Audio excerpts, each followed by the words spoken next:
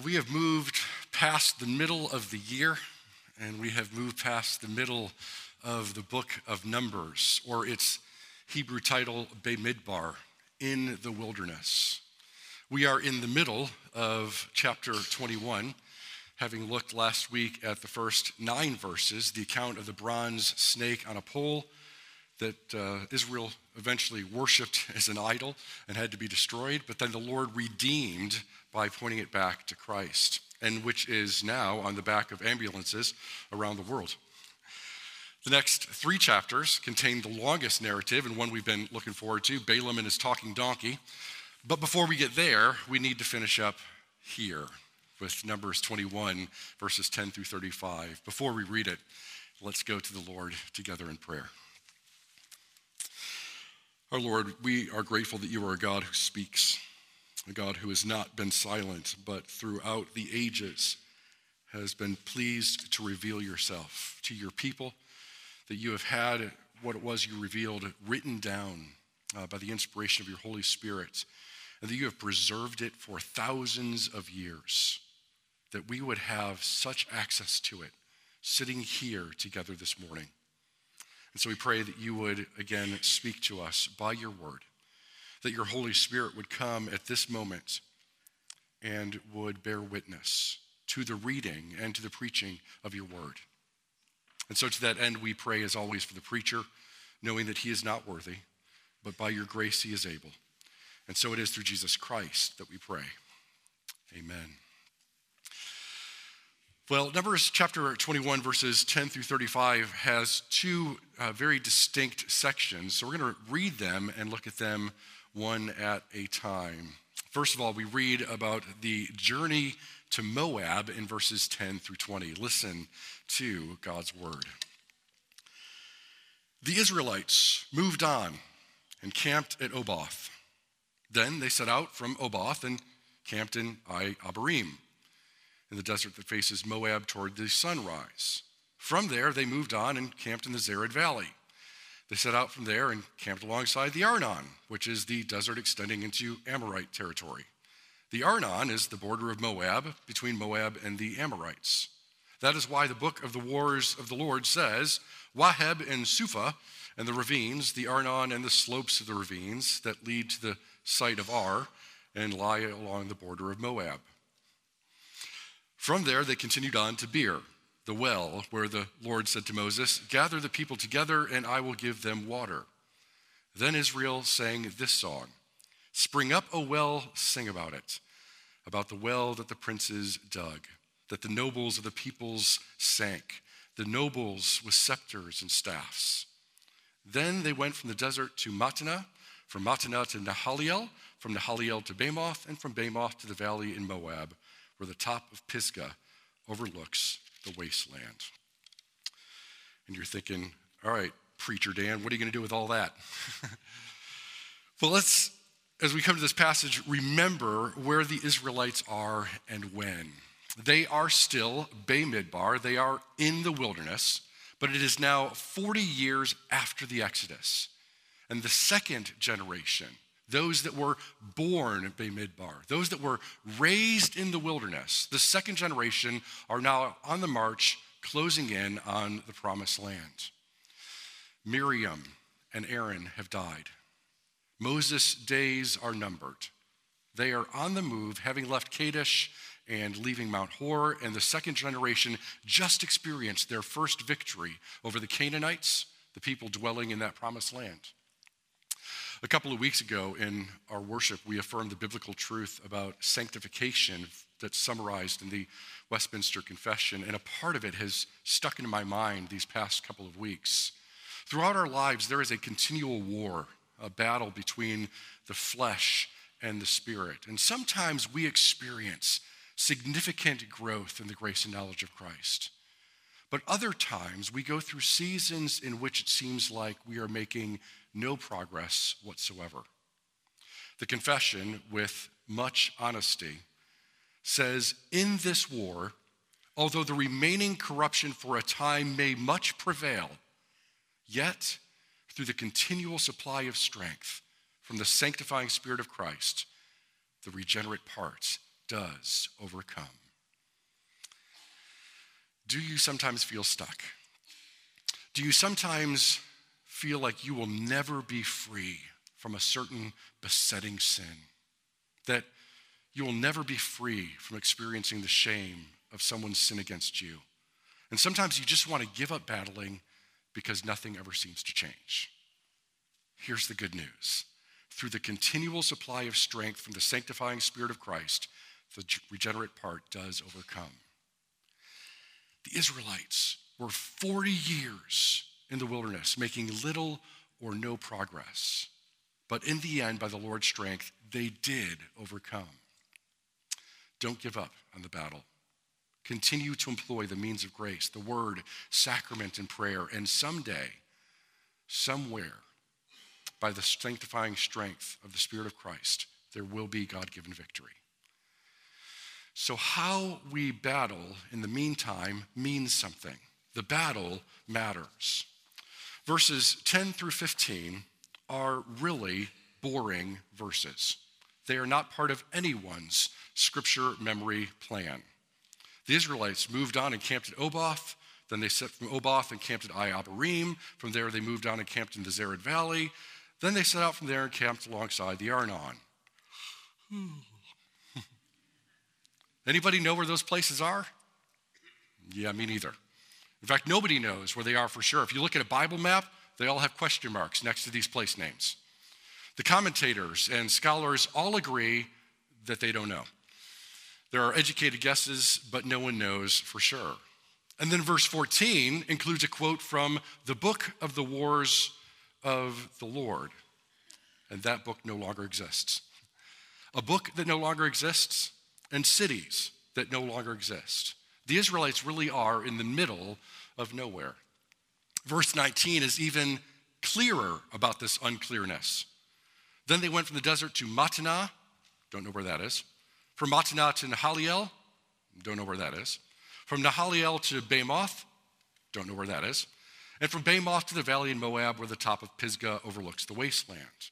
Now we do know that Pisgah is associated with Mount Nebo, and so it's somewhere in that mountain range. But again, nobody knows exactly where, and it no longer exists. And so you could picture the kids who are in the back of the mini caravan asking, are we there yet? Right? Where? In fact, when we traveled, my girls would ask, are we there yet? I would say, yes, we are now at this tree, and now we're passing this tree, and now we're at the speed limit sign, and now we're by this patch of grass. Yep, we're there. When you're a kid traveling, you always feel like you're in the middle of nowhere. But why does God record and preserve names of cities that no longer exist? For one thing, historicity. This really happened.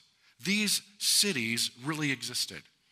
In fact, there is lots of archaeology that is now going on throughout Israel and the Middle East. And every new discovery is further validation of the absolute historicity of the Bible. And the historicity of the Bible reminds us that God deals with the details. God names names. God knows us as real people in real situations. Do you sometimes feel small? Do you sometimes feel like you don't matter? The current world population is 7.6 billion people. The Earth is part of a vast solar system we have barely explored. And 70% of the Earth is covered by water that has been barely explored.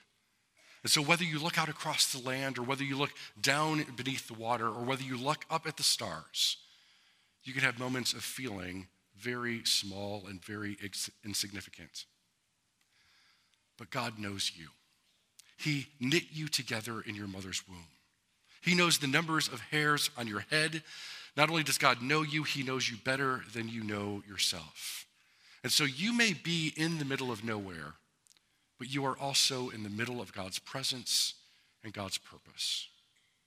You are not insignificant. But don't hear that as a humanistic, self-esteem building exercise. It's much more profound than that. You are not insignificant because God created you. You are not an accident. You were created by the Creator God and redeemed by the Redeemer God. Before the foundation of the world, God determined to love you. Before there was dirt, God knew your name and determined to love you so that you would know his. All your days were ordained before one of them came to be. Think about that in terms of identity and the identity confusion in our current culture. We're not defined by our sexuality, sexual feelings.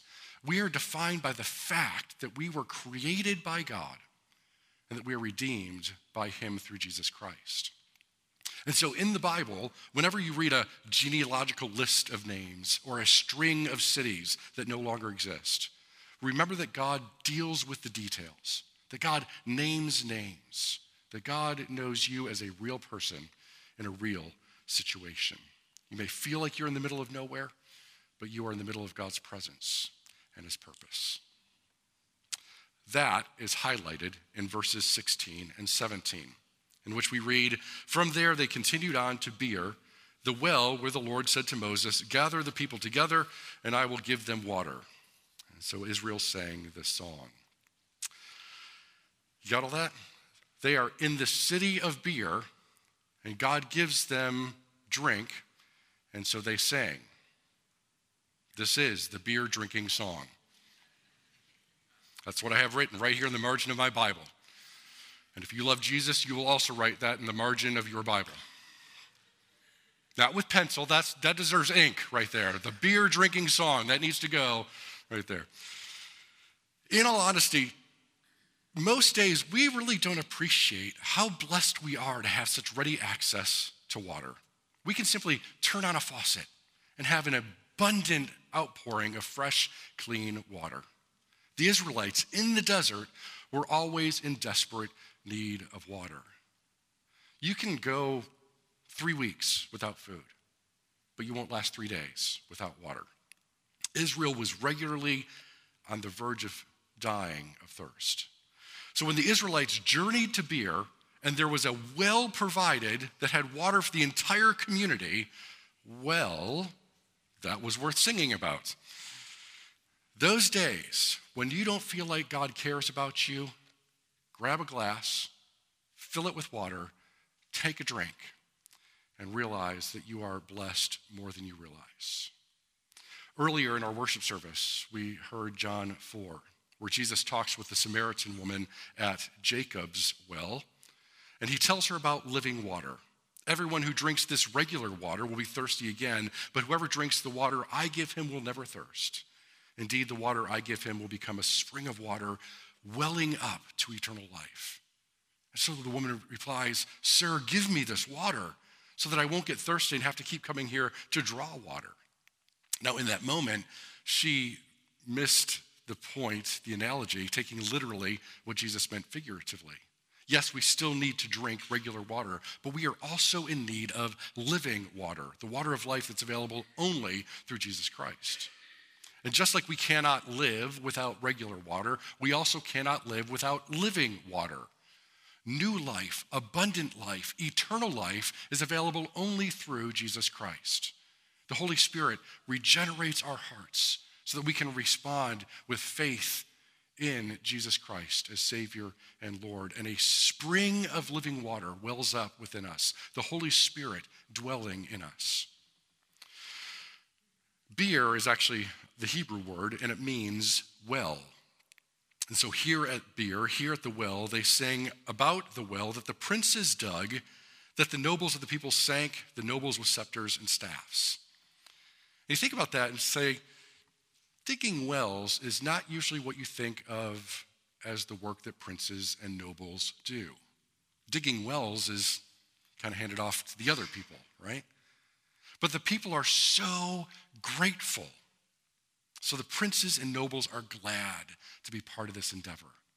There is no grumbling. There is no murmuring. When the community of believers aren't murmuring and grumbling, when everybody is grateful, it's easy to lead. It's easy for everyone to be involved in the process of serving together. And so here the Lord has provided for his people in the middle of nowhere.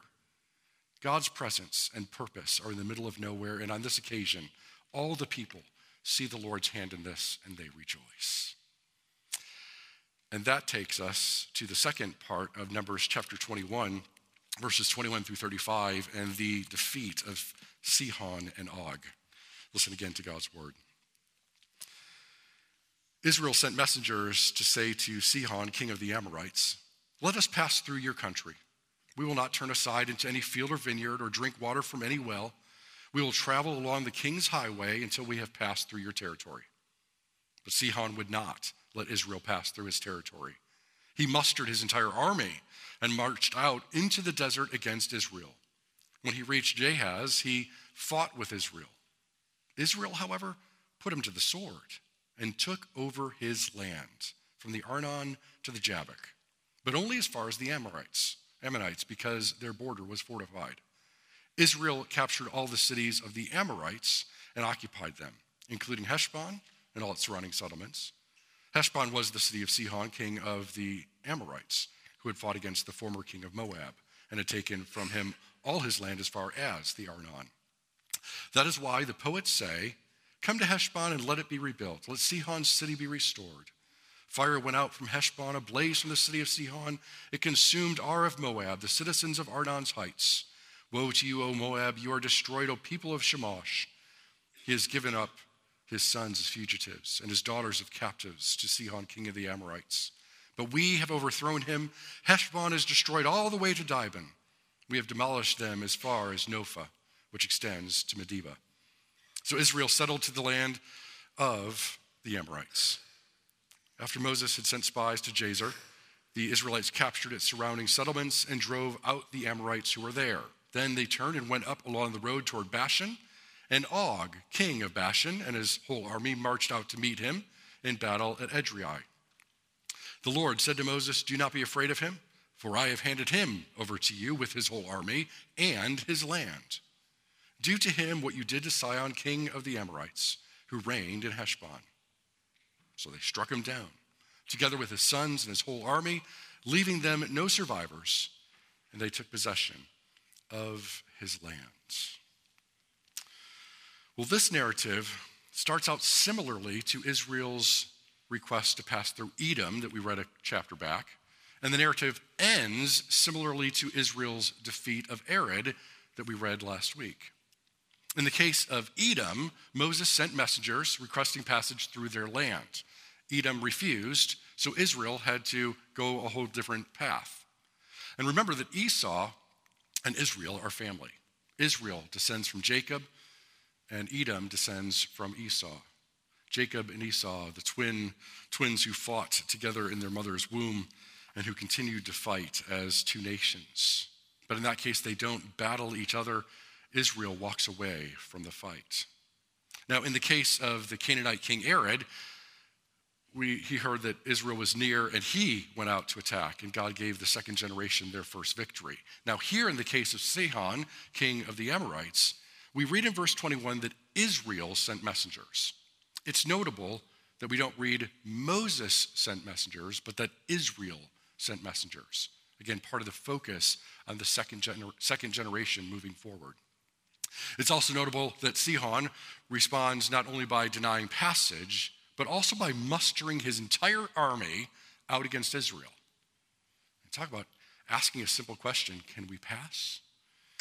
And getting an angry answer, talk to the sword. But the tables turn. Verse 25 tells us, Israel, however, put him to the sword and took over his land. Do you catch that? Not only does Israel defeat the army, but they take possession of the land. Israel now possesses land. For the first time in 440 years, Israel possesses land.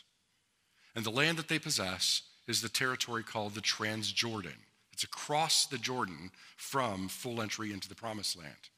That's why so much detail is given in verses 24 through 26 about exactly what part of the land they have possessed. And then a third song that is sung from the lost book of the Wars of the Lord. So maybe they're not in the middle of nowhere after all. A place feels like the middle of nowhere until you win a victory there. there are certain places that stand out in my mind for my life because they are places where God won a victory in my life. Some of those are clear spiritual victories. I can still picture the Sunday school room where I came to faith in Jesus Christ. I can picture certain cabins and meeting rooms and forest paths where the Lord convicted me and rescued me from temptations as well as false idols and false thinking. There's also physical victories. My earliest memory is of my dad teaching me to tie my shoes, and I can still picture that moment. I can remember the pool where I first learned to put my face underwater. I can picture classrooms where key moments in my education took place, where I was when I finally surrendered to the Lord's calling for me to be a pastor, and the dinner table when I told my family. I can picture the exact place where I proposed to Jen. I can picture the golf fairway when I decided to leave the mainline church and come into the PCA. And so many more images that flash through my mind. Most of them are in the middle of nowhere, but they're also smack dab in the middle of God's presence and purpose. God winning victories.